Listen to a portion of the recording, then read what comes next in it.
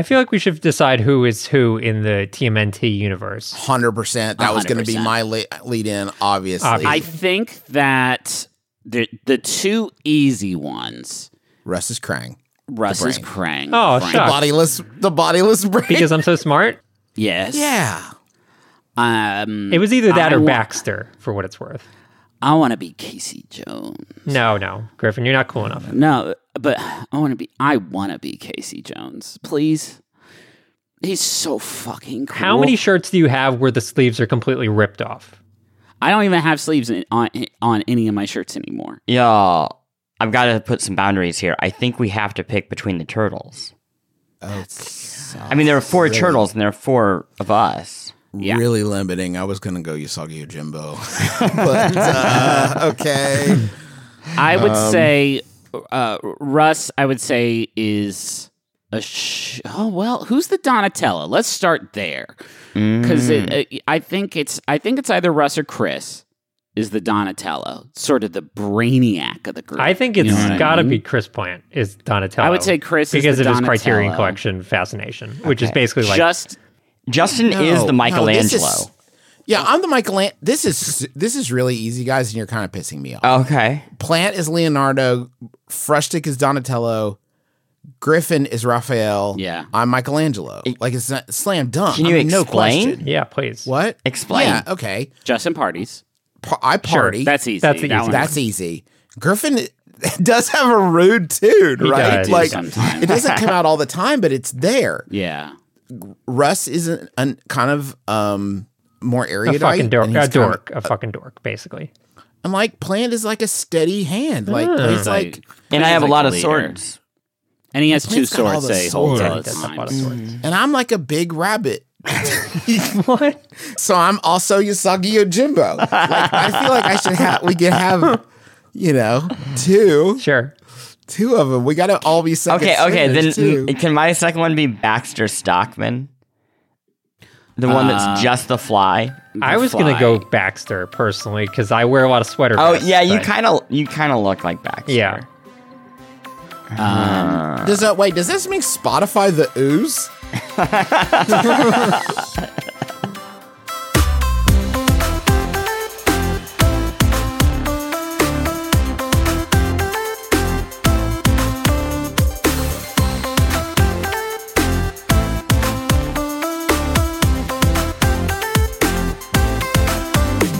My name is Justin McElroy, and I know the best games of the week. My name is Griffin McElroy. I know the best game of the week. My name is Christopher Thomas Plant, and I know a really great game this week. My name is Russ Frushtick, and I know the best game of the week. Hello, and welcome to The Besties, where we talk about the latest and greatest in home interactive entertainment. It's a video game club, my friend, and just by listening, you are a member. I'm so happy to have you here with us as we talk about Teenage Mutant Ninja Turtles Shredder's Revenge. This is, of course, an original IP. Where do they get these ideas? Four fighting turtles? Come on. Well, now I've seen everything. Now, what is it, Chris? You got to help Teenage me Mutant Ninja Turtles Shredder's Revenge is the latest beat-em-up in a long lineage of Teenage Mutant Ninja Turtles beat-em-ups. Teenage Mutant Ninja Turtles, originally an indie comic book that got turned into a TV show, now feels like one of those secret, low-key, massive properties that just never went away. But people are kind of like, hey, is that still a thing? And then you talk to any child, and they're like, yeah, it's still a thing. It's 100% still very much a thing. We are going to talk about this new entry, sort of a kiss of the past and a kiss of the present. Ooh. Right, as soon as we A lot of kissing. A lot of kissing in this one. Way more than you'd expect. All right, we'll be right back. Y'all, you already know how much I love our sponsor of the week, Rocket Money. They make it so easy to get your personal finances on track, and especially stop worrying about all these subscriptions that you have that you don't necessarily need. Keep the ones you want, get rid of the rest. Here's how it works. Rocket Money is a personal finance app that finds and cancels your unwanted subscriptions, monitors your spending, and helps lower your bills. They'll even try to get you a refund for the last couple months of wasted money and negotiate to lower your bills for you by up to 20%. All you have to do is take a picture of your bill, and Rocket Money takes care of the rest. That might sound too good to be true. I have tried it myself on multiple different monthly payments I have, and it's worked, which is incredible and so much easier than getting on the phone with all these companies and trying to wrangle this yourself. Rocket Money has over 5 million users and has helped save its members an average of $720 a year, with over $500 million in canceled subscriptions. So, cancel your unwanted subscriptions by going to rocketmoney.com/besties. That's rocketmoney.com/besties. rocketmoney.com/besties. Before we get started on discussing the game itself, can I clarify some lore aspects to the TMNT universe? Please I do. would love that. I don't have the answers to these questions. My understanding, but Plant and I were disagreeing about this while we I know were where this is playing going. multiplayer. My understanding is that the Ninja Turtles, titular Ninja Turtles, were turtles, and they touched the ooze, and then they became super-powered turtles, but they were never at any time human people. Correct. Yeah. That's correct. Now, yes. we turn to Splinter, their fearless rat leader and trainer. Was a human. Yes. In the intro, I guess, credits of the cartoon that we're all familiar with from the 80s and 90s, he was a human and he got transformed into a rat person. That is correct. Yes. The ooze. Okay. The ooze canonically, the ooze transforms you into whatever animal you had been most recently or most notably in contact with. Splinter had pet rats, and so he turned into a rat. The turtles had been owned by people, so they turned into half people. Oh, Interesting. I did not And know that. Shredder had been like a cheese grater? Shredder is not a mutant. No. Please don't embarrass He just wears a yourself. No, but he wait. He becomes a mutant later, though, doesn't he? In the movies? He does. That is true. Don't you Tell me what upset happens Justin. in the I mean, you might as well look to like the pudding pies for like canonical information. Okay, clarified. This some lore for the game now though. This was made by Tribute Games, who has done a lot of really great stuff. Mercenary Kings, Wizorb, the like pixel work reminded me a lot of Paul Robertson, who did all the stuff for those games. And that's because he is there at Tribute Games, and also it reminded me of Scott Pilgrim versus the World. And Tribute Games was formed out of a lot of people who worked on that title, which is one of the best, I would say, beat 'em ups in the biz. It's really this genre. It's really interesting. I was thinking about it because we have a barcade here in Huntington, and they have the they have a lot of these like classic wide 4-player beat 'em up things. And I was playing actually The Simpsons of all things with my daughter. And I was thinking about how like a lot of those games do not hold up. And when you see a lot of these like retro, like let's just make another classic like that game used to be, what you end up with is something that's like interesting, but maybe not as like, doesn't really stand up with like modern game mechanics or like, it's very interesting that this genre, this like gameplay genre is just fun. Like it's fun now, it's fun then. Like it's still fun to play a beat 'em up with people. Yeah. Like it doesn't need a lot of like modern like touch up. And this game does have some, we'll talk about it, but like this formula just works. Like it just works, and it hasn't been a massive part, I think, of like modern gaming landscape. Like it just kind of worked from the jump. Yeah, I think that's true. I mean, to kind of get into this game, the Simpsons game that you played and the original Ninja Turtles arcade game were both made by Konami. And I think the thing that they got right, especially for arcades, is it's all about the vibe. Like, Yeah. so much animation. It looks like the cartoon that you were playing. The music's killer. They get the vibe right. The actual combat in those games, not great, Right. but kind of like, who cares? You're hanging out with your friends, and you're really only there to see what happens next. And then I think there were other beat 'em ups that kind of went the opposite, where they had really interesting combat, but they didn't have, I guess, a great like licensee or the vibe just wasn't there. What makes this game, I think, just perfect is it does both. the vibe is right, and it just feels so good to fight in this game. Can I talk about sort of the evolution that exists please. in this game that I feel like makes it? So let me start by saying I adore this game. I played it by myself on the Steam Deck on a flight, and then when I got home, I bought it on Switch so that me and Henry could play it together. And we played through like half the game yesterday. It's really good. I'm always looking for good games with kids. This is a really good one. The holy trinity of like arcade Konami beat 'em ups of like X-Men, Simpsons, and TMNT are all very similar and all very, like Justin said, like accessible and just fun from the start. But they were arcade games first and foremost. So defense was never the order of the day in those games, right? It was a good defense an offense is the only defense that you had in those games where you just had it's a beat 'em up, not an avoid getting beaten 'em up by and that is by design because Nightcrawler gets knocked out. You put another quarter in the Nickelodeon, and then you keep on going. It's a profit deal. It's a profit deal. This game, I would say, adds a lot of, I would say, mechanical, not complexity, but just like opportunity for players who want to use that stuff. There is a dodge button that is like huge, and it's not just a purely like get out of the way of an attack button. Like it's a thing you can string together with combos. I was a little worried at first because the game starts out by showing you like this 21 step like that part is bad tutorial demo. If I may be so bold, the tutorial thing that they do, they literally show you every move in the game. Yeah. In a long string with no content. I was really put off by that. I didn't see this because the way I started was playing with Frush. Oh, okay. And it like skipped that for me. So Yeah, I feel like you it got just joined the best version mine. of the experience. Yeah, there's a lot more going on here than those old games. Like you can charge up an attack to break a shield, or you can do a jumping attack. You can do a double jumping attack. You can do like a dodge cancel.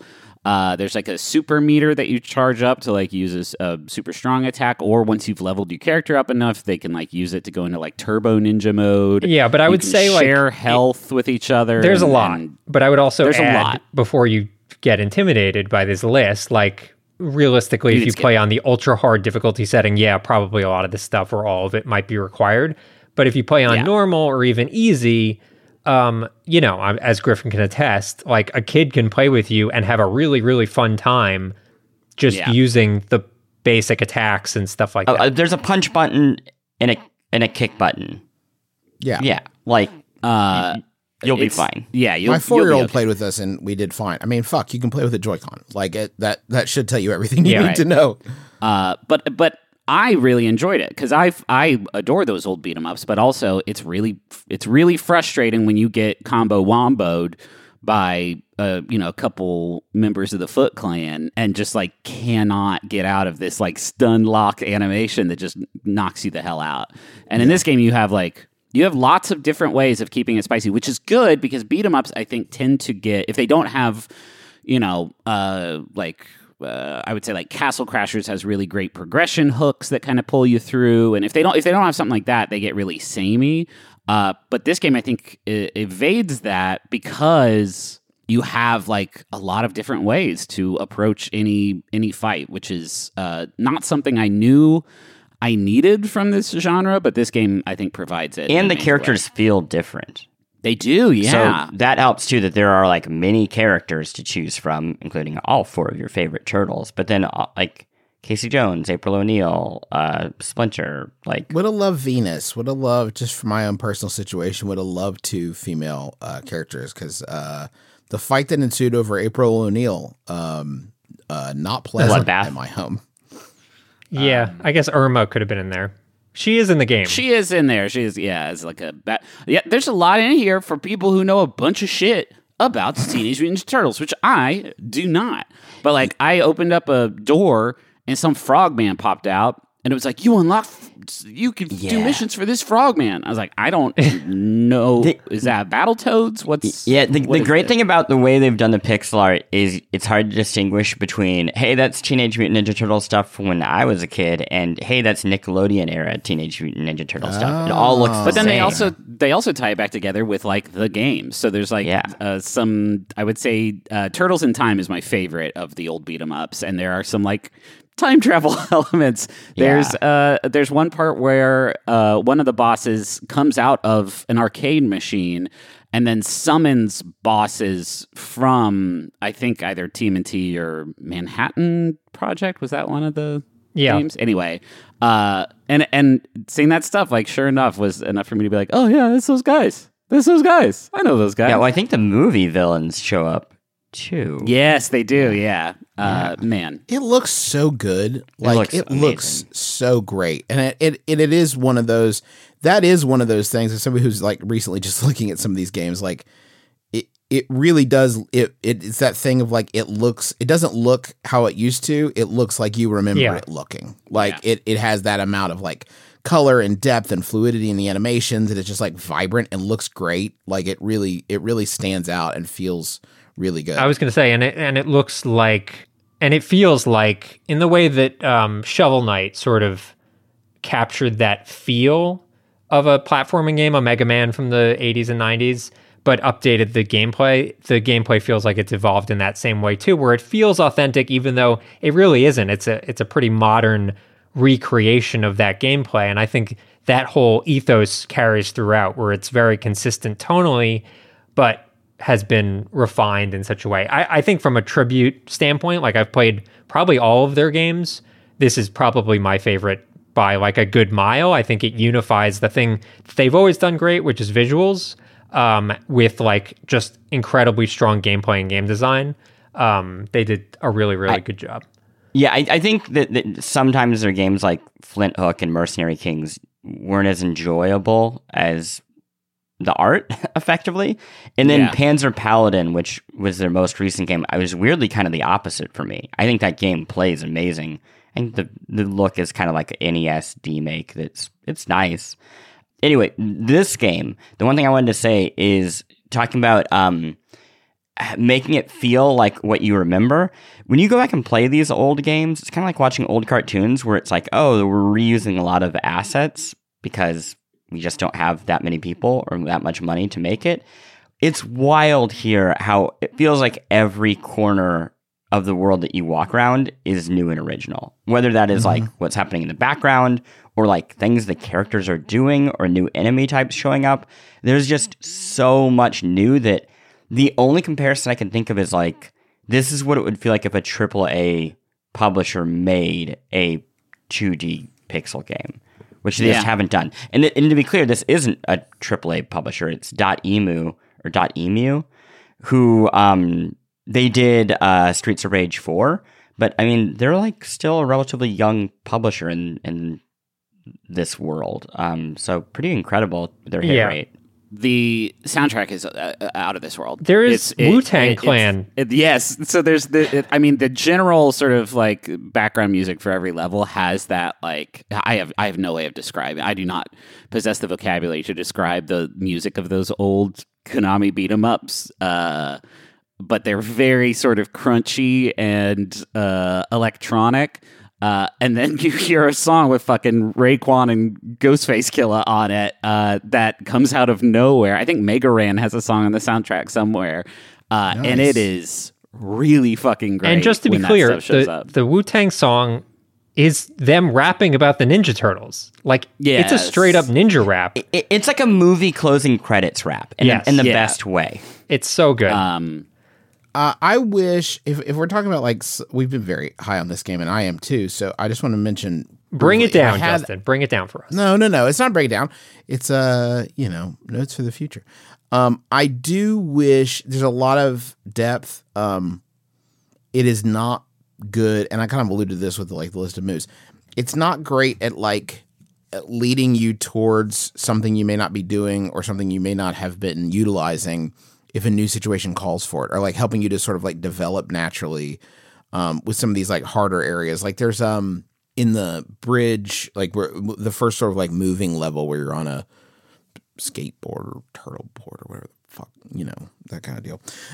There are enemies that like really it's hard to get them if you're not doing the double jump spin attack. And like if you didn't know that was something, like if that wasn't part of your repertoire, if you missed that in the first scroll of moves, it's very frustrating until I was like, okay, there's got to be something I'm doing wrong because this can't be that annoying. But like some sort of like, hey, try this, or introducing those moves when it is appropriate for you to be trying them as a way to like walk you into this like fairly wide move set.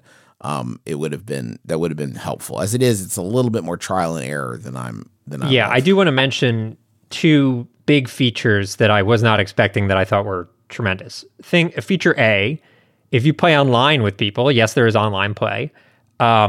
You can just jump right into the game without them. They don't need to set up like hey, I'm playing online or whatever. It just great. works. Like just like putting in a quarter at the arcade. Yeah. Like it's literally like you see a list. Here's some dudes that are playing. You want to play with these dudes? Like, yeah, sure, I'll play with these guys. And I'm pretty sure it's cross-platform using EGS. But it's only dudes, which is really fucking weird. I'm using gender-neutral dudes. Come on. I'm not crazy about the like objectives that they lay out on each mission, because in each mission there are usually just 3 objectives, and I guess you get experience for your characters for completing them. I don't know, because I didn't complete a lot of them, because a lot of them are like, don't get hit for the entire level, and it's like, what sort of fucking cyber person is capable of doing that? So just the result of that is you would just be playing, and a foot soldier would throw a trash can at you, and then a big red X appears on the screen, and it's like, don't get hit by trash cans. And it's like, okay, cool.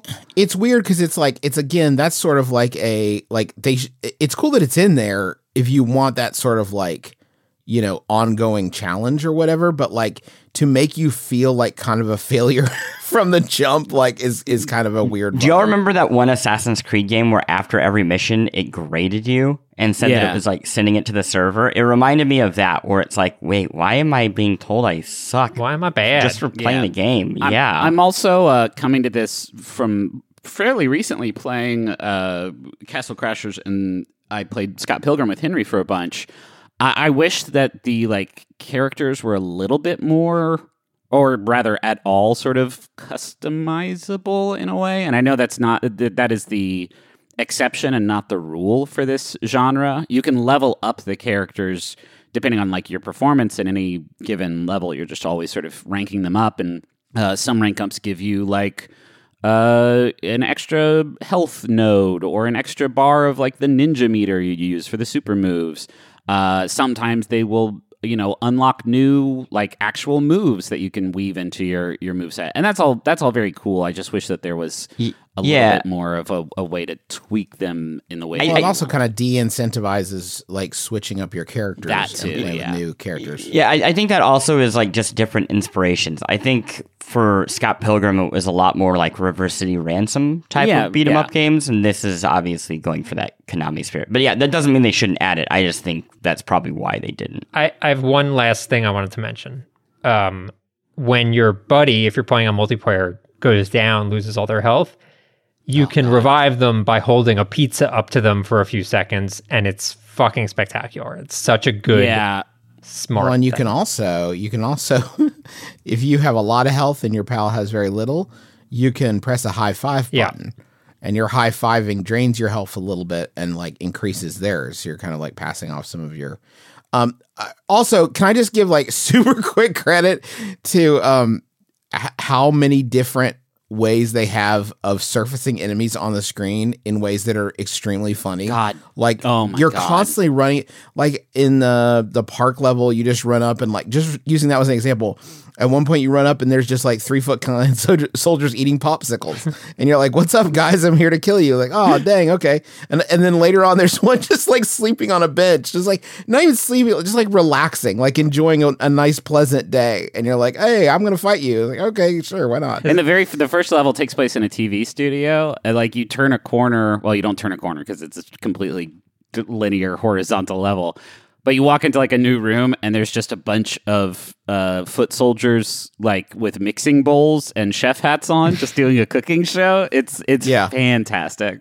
At the end, when you go to fight Bebop at the end of the level, he's been wearing like a suit this entire time. And at the end of it, he rips off the suit in a way that seems to be like a grand reveal. Like, it's been me, the Warthog Man, the entire time. I'm not a business executive.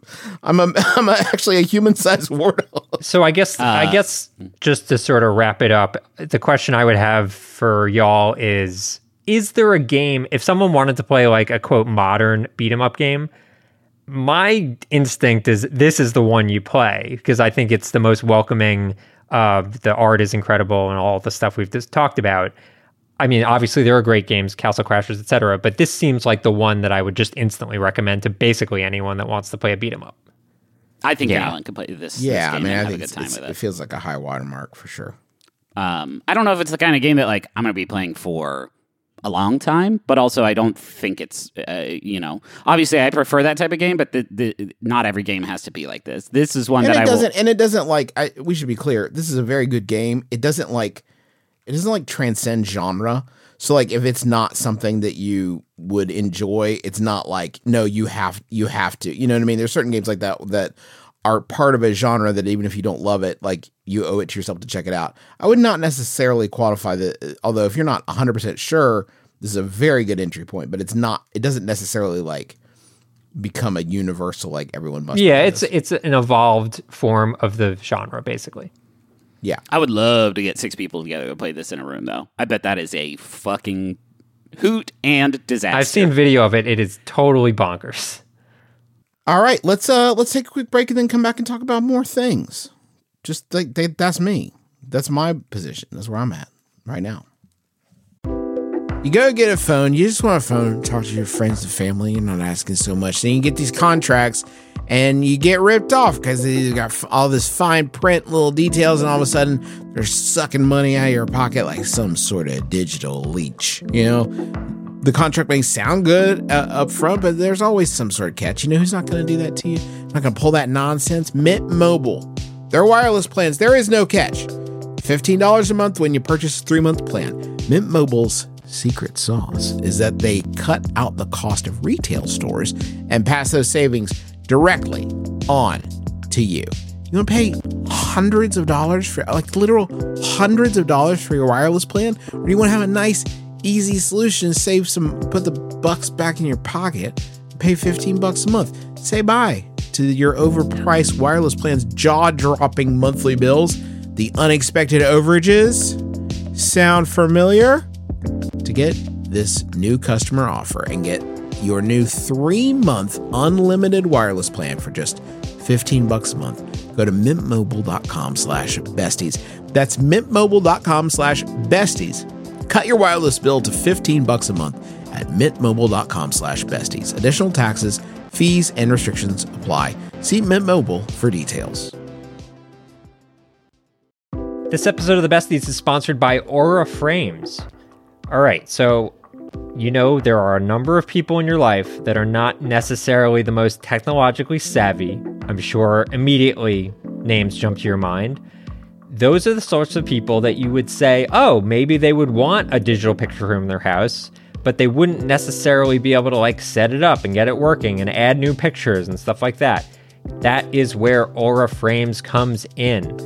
It's a digital picture frame that allows you to basically upload any photos that you have directly to the frame. You don't need them to do any work. In fact, you could even set it all up before they even open the box. You have the account set up, you just have to connect it to their Wi-Fi, and once that's done, everything happens over the internet. So you can add new photos, you can do whatever you want, and it all works completely smoothly. I set it up for my grandmother, who's 95 years old. I set it up for my mom, who's 70 years old, and they both love their Aura frames, and they love seeing the pictures and new photos of the family, all being added without them having to do anything. So I'd highly recommend it. I'm really, really happy with it.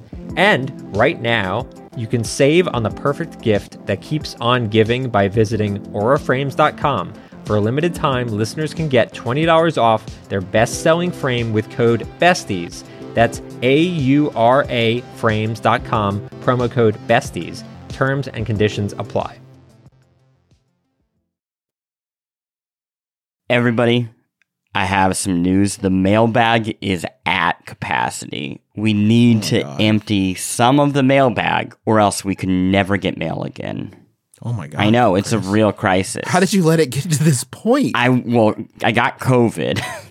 That'll do it. And then it just kind of kept... Wait a minute. I thought we had licked that. It feels like that was kind of a... Wow, you're still getting... It's almost a little retro. Yeah, thank you. Thank you. That's how I am. I like to do it on my own time. So I'm gonna pop it open. Did you get it from your Walkman? I got it from my mini disc player.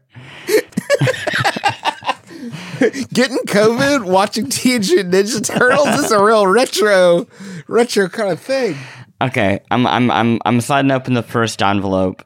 This one is from Kyle Starr. Do you have any go-to palate cleanser games or any go-to games you play when you want to play a video game but can't seem to find the right one? That's a great question. I mean, for me, it's Binding of Isaac. I've talked a lot about the game, but I wouldn't necessarily recommend that to everyone. But that is my go-to, I don't know what else to play game.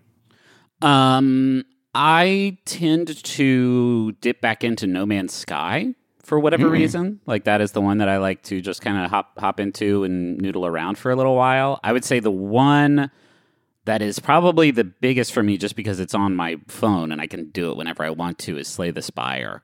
If I have nothing else to play and I'm sitting somewhere with nothing to do and I have my phone on me, it's usually Slay the Spire. Yeah, I usually return to like some sort of run-based thing.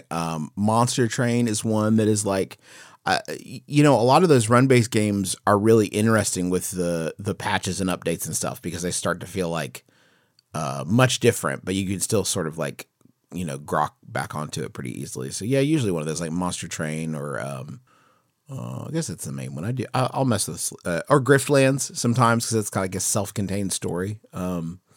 But yeah, those run-based games I'll return to quite a bit. And every once in a while, I do reinstall You Must Build a Boat on my phone and just go through it again. That's a good one. Mine's Everyday Shooter, which I think I've talked about before, like 2D twin-stick style shooter game, just with some great music. This one is from Jackie.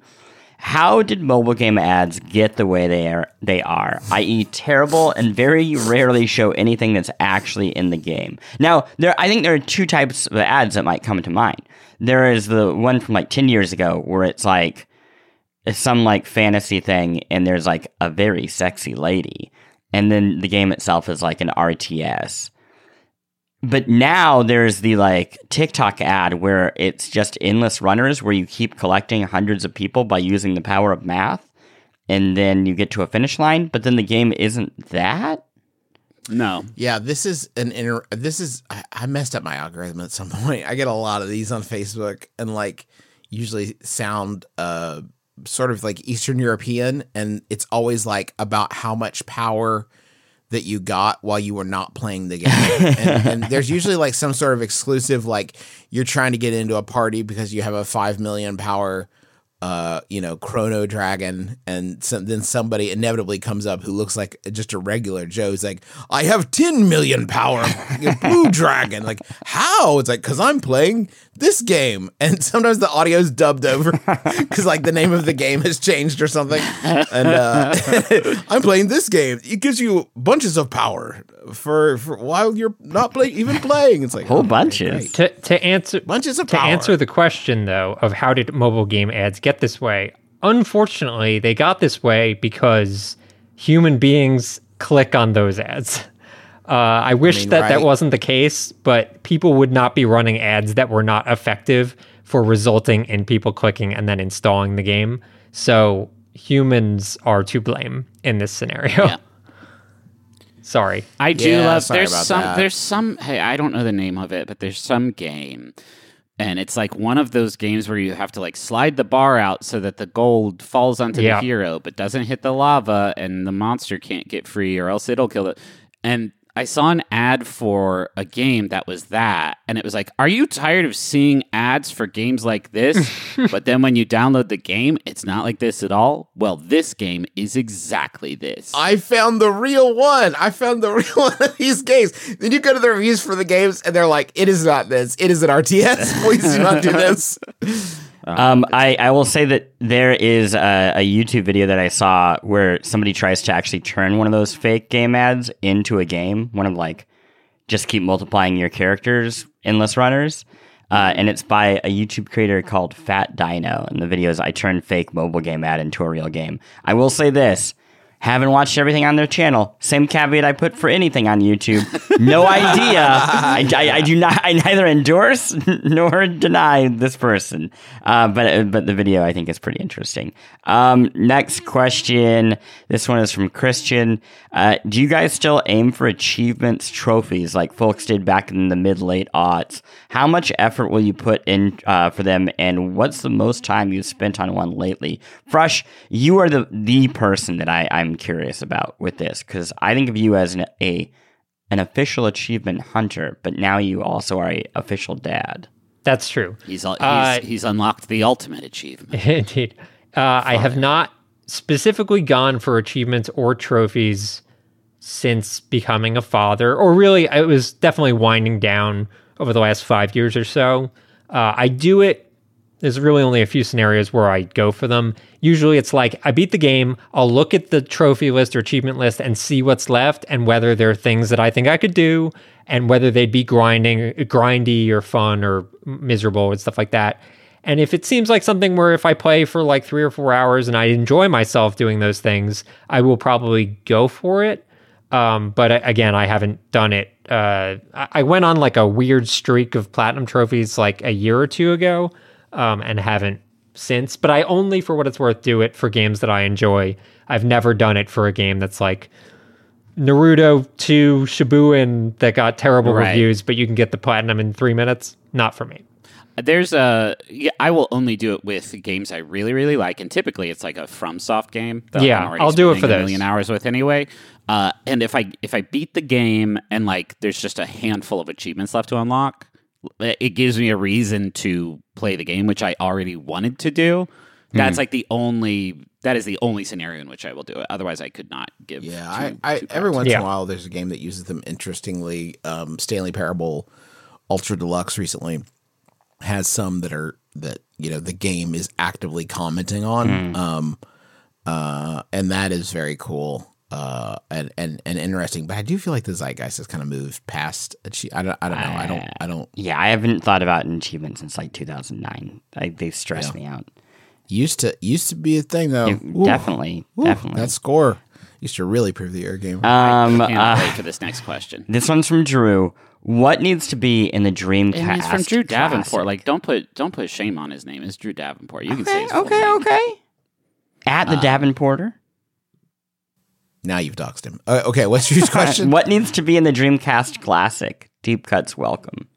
Is this a real thing, or is this a fever dream? Probably a fever dream. Okay. I believe that they're actually releasing the Sega Genesis Mini 2. Oh boy! Rather than releasing a Dreamcast. So there was a lot of discussion. Probably what this is spinning off is there was like a lot of that this was going to be something that was going to be announced during the past E3 week. It did not. I mean, obvious stuff: Soul Calibur, Shenmue, Crazy Taxi, Power Stone 2, Jet Set Radio. Those are the obvious ones. So those are the obvious. What would Skies of Arcadia? I think that's the other. Skies of Arcadia would be dope as hell. I would be heartbroken if something like this happened and it didn't include Phantasy Star Online with some amount of online multiplayer. That would be. I would fucking love that. Sounds like you will be so heartbroken. That sounds wildly expensive to do. I actually don't. Seaman probably won't happen, and that's my favorite Dreamcast game. Which one? Seaman. I don't know. You could probably figure it out, but they're not going to put the work in. What if they did that and they released Seaman too? Because that game is like done, right? Didn't they make the mobile games just it came out in Japan. Wait, then is it Seaman 3? I know that they made an iOS game that's like effectively complete and then just never got to release it. Boy. C-Boy. So the Sonic games, Space Channel 5 would be huge. Yeah. I would say Choo Choo Rocket, but Choo Choo Rocket, I think there is an iOS Choo Choo Rocket game. There have been a lot of those. My deep cuts would be Zombie Revenge, Bangai-O, Choo Choo Rocket, definitely. Project Justice, Ikaruga. I mean, like, there's some great games that came out on other systems. Rez. Was it Toy Soldier? Not Toy Soldier. Oh, yeah. Toy Commander? What was... Toy Commander. Maybe that's what it was, yeah. Yeah, that game I would was also great. say... Yeah, that was a cool one. My favorite Dreamcast deep cut was a sort of top-down space shooter called Armada. And it was do you remember this? It was like an RPG twin stick shooter where you had a ship that you could like upgrade, but you would like explore the galaxy. And it had like local multiplayer, and I played the shit out of that game. That was a cool It was a game. really good one.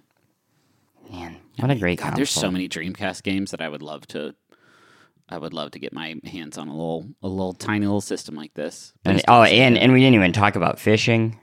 Sega Bass Fishing, Virtua Tennis. There's like some Virtua genuinely Tennis. good sort of sport games on there too. It's like the only sport games I ever really played much because the online connectivity was sort of it as like very early stages with those 2K games. Like some of the earliest ones that you could like play online with people. It was just such a novelty to get my ass handed to me by some person from Colorado. Marvel vs. Capcom 2 would be super dope, but also I think that I don't know that there's any way they can license all that shit again for a new tiny console. Yeah, Marvel's very chill about that. I'm sure it would all be okay. This one's from Ian. Do you use any app or list to keep track of your backlogs? Or would that be too stress-inducing? That sounds like a Chris Plant thing. I do that on Letterboxd for movies just so I have an idea of what I want to watch because it saves me from like endlessly scrolling, right? But games, you play them for so much longer than a movie that like, I don't know, I guess I kind of have like a backlog folder in Steam, but... It also helps that there's the backstop of Game of the Year discussion. So usually if there's anything that like really made an impact, we will get around to it because we kind of have to. Sure. So... Yeah. Yeah, I do have a quick... I have gotten in the habit of wish listing stuff on Steam. Yeah, that... If it's not out yet, if it just like sounds interesting. And I have a little list of like, when I hear about a passing thing that I like, usually if it's on a podcast and I'm like walking around listening to it, and like, that sounds cool, I'll add it to this little list I have on my phone. But I mean, it's not something that I don't know. I don't fixate on it too much. I kind of feel like if it's something that'll really click with me, it'll probably bubble back up, or it won't, and I won't die. For what it's worth, that's what I do when I do karaoke, and I hear someone else sing a song that gets a big crowd reaction. I will write that down. Oh, sure, yeah, you put it in your. I'm seeing this list. It is in true. person. I think I have too. Yeah, it's good. Last question. This is from Night. Night of the Woeful Woeful Countenance. Countenance. Are you afraid that someone's going to see? Hail, Knight of the Woeful Countenance, Knight of the Woeful Countenance. What is the long shot, pie in the sky, dead franchise that you could revive with a magic wish on the modern platform of your choice? Ooh. Okay, wait. To clarify for ourselves, is this it would do well, or I just want it? I just want it. Okay. I mean, we're my not answer business is people. both. My answer is both, and it is profound to me that this series has not at least seen some sort of remaster or something, but I would flip shit if they announced a Dark Cloud 3. Dark Cloud 1 and 2 are two of my favorite games of all time. If you've never played them and you have a PS4 or PS5, I think you can get it on the PlayStation Network store. And those games are beautiful and have a really cool vibe and like a town building element. And in Dark Cloud 2, you go through a dungeon and then you beat it and then it turns into a golf course. It's the best fucking game that I cannot believe they have not done anything with, especially level 5. Like level 5 is doing great. and is making like a bunch of they're one of my favorite developers, but like, man, Level 5, you got to bring it back, man. Those games, it's time. Man, this You know, is I was tough. going to say ActRaiser, but that just recently got remade, and I really disliked the remake, so I am now like really torn about it. It like kind of spoiled it in my mouth a little bit. Split genre games like that. I really wish we had spent more time. What's the one, Griff? Do you remember the one that was like half RTS, half first person shooter? Oh, Savage? Where was it called? Savage? Savage. I think it was like called Savage. one person would be doing commanding, like would be commanding the forces, and you would see the orders on your HUD come up like. Yeah, it was called. go to It was this called place and- Savage. Battle for Battle for cool. New Earth. That's not the one that I would bring back, but it was a really cool That was a idea. very cool game. Black and White. Mine would probably be Black and White is Actually, that's weird. I was just thinking about that. That one's so Yeah. fun. You should explain what that game is, because I think Justin, you wanna do it? 90. Yeah. No, I want Oh, you boy. to do Okay. it. It's Peter Yeah. Molyneux, like God game. best. Yeah, at his best. But it was like a sort of whimsical take on the God game. If I remember correctly, you had like your avatar in the world was like a big, like The animal, baby basically, monster, like a giant ape or a giant, you could pick, I think, a giant sheep, something like that. And it would sort of do. Yeah. So if you like fed a bunch of people, it would watch you feeding people and then it would start feeding people. But if you were a dick to people and like threw them over the mountains, it would also do that and think that was funny. So you were kind of raising this baby monster to be yourself.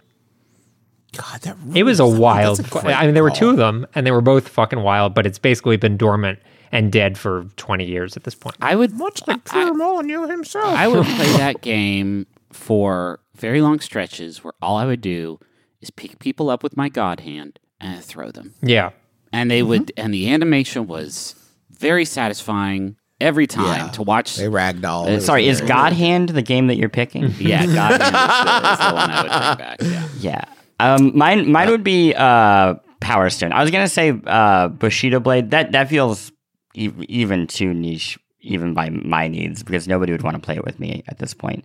But Power Stone, I can't believe that series is not alive and well, because it feels like with how popular Smash Brothers is, I know they're very different games, but it feels like it would have an audience. I They have don't. a huge audience, man. I really don't get why that series is not out there. And so much of that game is like, I mean, at the time it was called like open world fighting. Now that would seem very quaint, but these like huge open 3D environments, that would be so interesting with what like modern consoles can actually pull off. I haven't played it, but there is a free-to-play game called Rumbleverse, which I don't think is out yet, but does Yes. seem to have a similar energy to it with like a kind little of. dash of Fortnite. Yeah, I would say I would say it is Fortnite with a dash of Power Stone. Yeah. Yeah. I don't know if you. Okay, my Dragon's Dogma would be my answer, but it's not necessarily a franchise because there was only one of them. I mean, Wait, Justin, coming did you not back. see the news? The What? Did you sequel not is hear? in production. whatever. I'm not actually going to go down that road with y'all again. It's not happening. They just announced it like the one- 2 days ago. Yeah, I'm just definitely coming out. It'll definitely. Just like Deep Down, right? It's like a sequel to Deep Down. Mine would be the Legacy of Kain franchise. We'd love to Oh, see sure. more Oh of that. yeah. Good mailbag, Chris Plant. Well done. Thank you. Do you want to do some honorable mentions? Oh man, I have so many. Fresh, you have so many games. This is too many games. I've been playing two service living games free to play. One of them is Fall Guys, which I've talked about quite a bit. It is now officially free to play. So if you have a Switch, an Xbox, a PlayStation, a PC, any of those, it will run. I traditionally put it on PC over Steam. You can't buy it on Steam anymore. It is on EGS, but it's free. But I played it last night on Switch.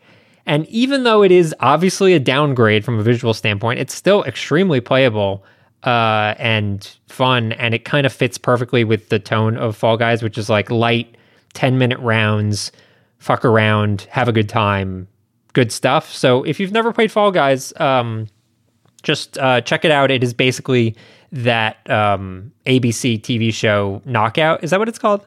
Wipeout. It's basically Wipeout, and you bounce around, and you can make like custom games with friends, and so you get the right maps and all that stuff. I think they've done a really good job with that game. I've also been playing a ton of Fortnite. What else is new? It's been a very good season. They just added the grapple glove, which is basically like Spider-Man swinging is back again. Darth Vader. You exactly called that to me, What's by that? the way, hilariously. You 100% called that exactly that would happen to me several months back. Unquestionably. Like, and they'll put when it disappeared, you were like, oh yeah, they'll put in like a grapple glove. Like something like that. Like you really 100% nailed it. Fucking Darth Vader lands on the island now, and you can like go up to him and have like a little Darth Vader battle with him. Like such a weird, crazy game. But it's been fun. I am still playing through Yakuza 0. I've made it to the Goro Majima section, which is still quite early in the game, but since I'm just enjoying it at a slow pace, feels good to play a game that is not out this year and not like a Game of the Year contender and just playing it because I like it. What is Goro Majima? I don't know what that is. That is like the dude with character. the eye patch. Yeah. Oh, You probably have seen him in the art. Yeah. He's a great character. He has a baseball bat. The other thing that I will mention is Neon White, which is maybe the most Chris Plant game of the year. but we're going to talk about it. Yeah, we're going to talk about that on the Rescues next. Okay, I saw you playing that on whatever platform you were playing it, and then I was like, what is that game? Because I've heard some people talk about it, and I Googled it, and I was like, oh, it's a Chris Plant game. Yeah. It's a Chris it Plant is. game for Chris Plants. All the It's so good. Chris Plants out there. We will do a full deep dive in what that is exactly on Tuesday. I've been playing through Pokemon Shield with Henry, and really getting into it. I played through Sword when I first experienced it, and it's the same game, but it's been a while since that came out, and it's getting me excited for the new ones that are coming out this year, supposedly.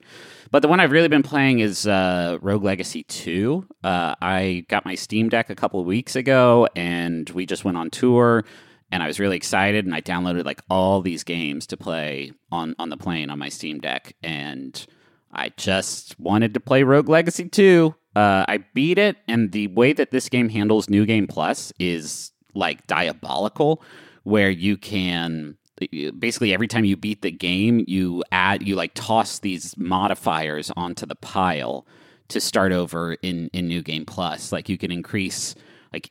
It's so granular, like increase enemy projectile speed or increase the chance that an enemy will spawn in like a commander super strong mode or increase the size of the maps. And so you sort of like build your own New Game Plus and then hop into it.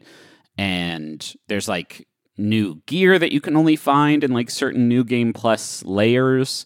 But man, once you like reach a point where you have like a good build and you have like the armor that you really like, and you feel like you can beat a whole run in like a single character, that game is very, very hard to put down. And I was not expecting to like enjoy it more well after beating it than I was even on my first run through. But, that was for me. The first one was similar, where like once I had like a build figured out, it like really felt very satisfying. It feels like this one gives you way more options and tools like how to make that build. I also didn't realize that you could eventually unlock the ability to lock one of the slots in your heirs, so like of the characters you pick before each round, to a specific class and even what their magic is. So you'll still have to deal with traits and very like color blindness, whatever.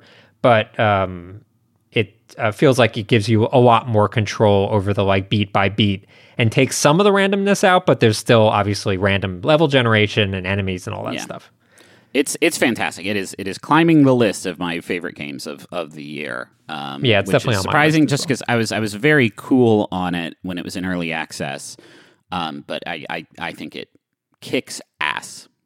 And it's perfect for Steam Deck. It is like the one I would recommend to everybody as soon as they get theirs. Yes. I've been playing a lot of Rogue Legacy 2 as well. It's a very good game. But I played something kind of interesting on iPad, and like everybody's gonna roll their eyes, but I think it's kind of cool. It's called 5 Dates, and it's a FMV dating game, if you will.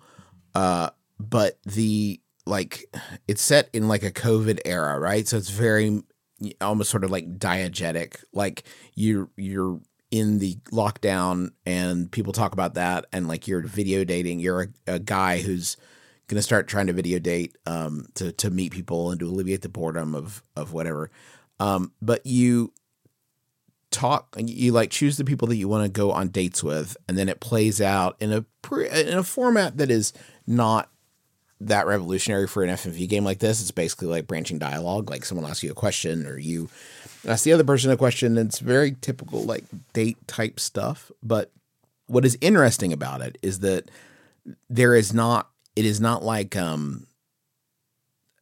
you're not trying to win. It's not a like say the right things and the person will like you, right? Like it is very much more of it feels much more like an interactive film in that regard, where it's like, this is how I've chosen to respond to this question, and you see how the person like responds to it. And you're not getting points.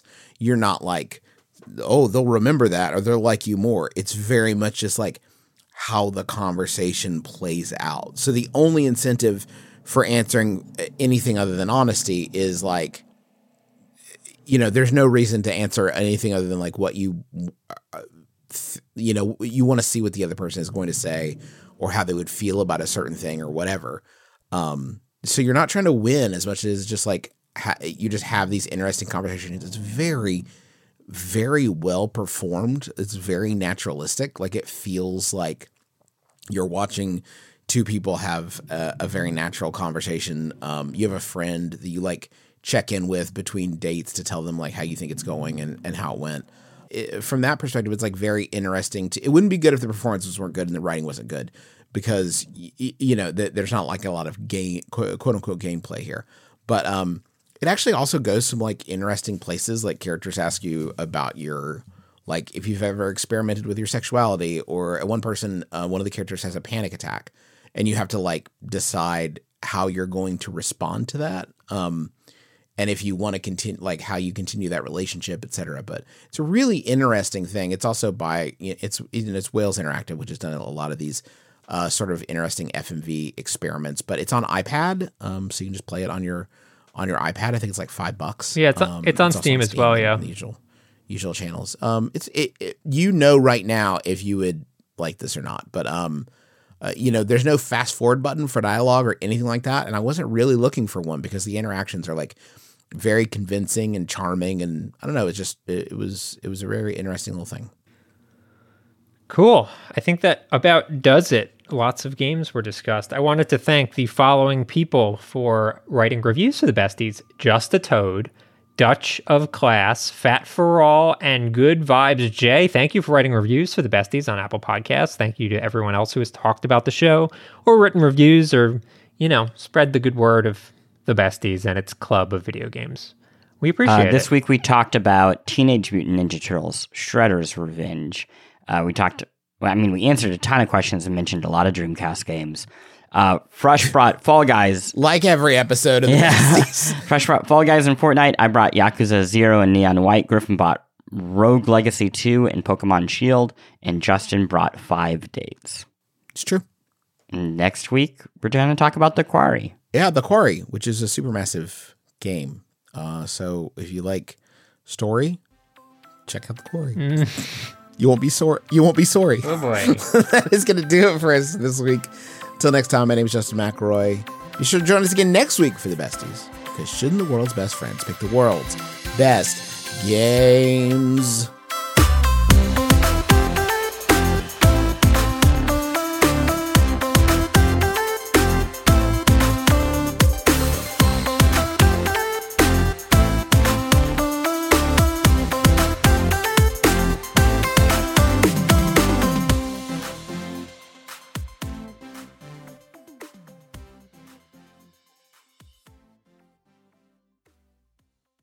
Besties!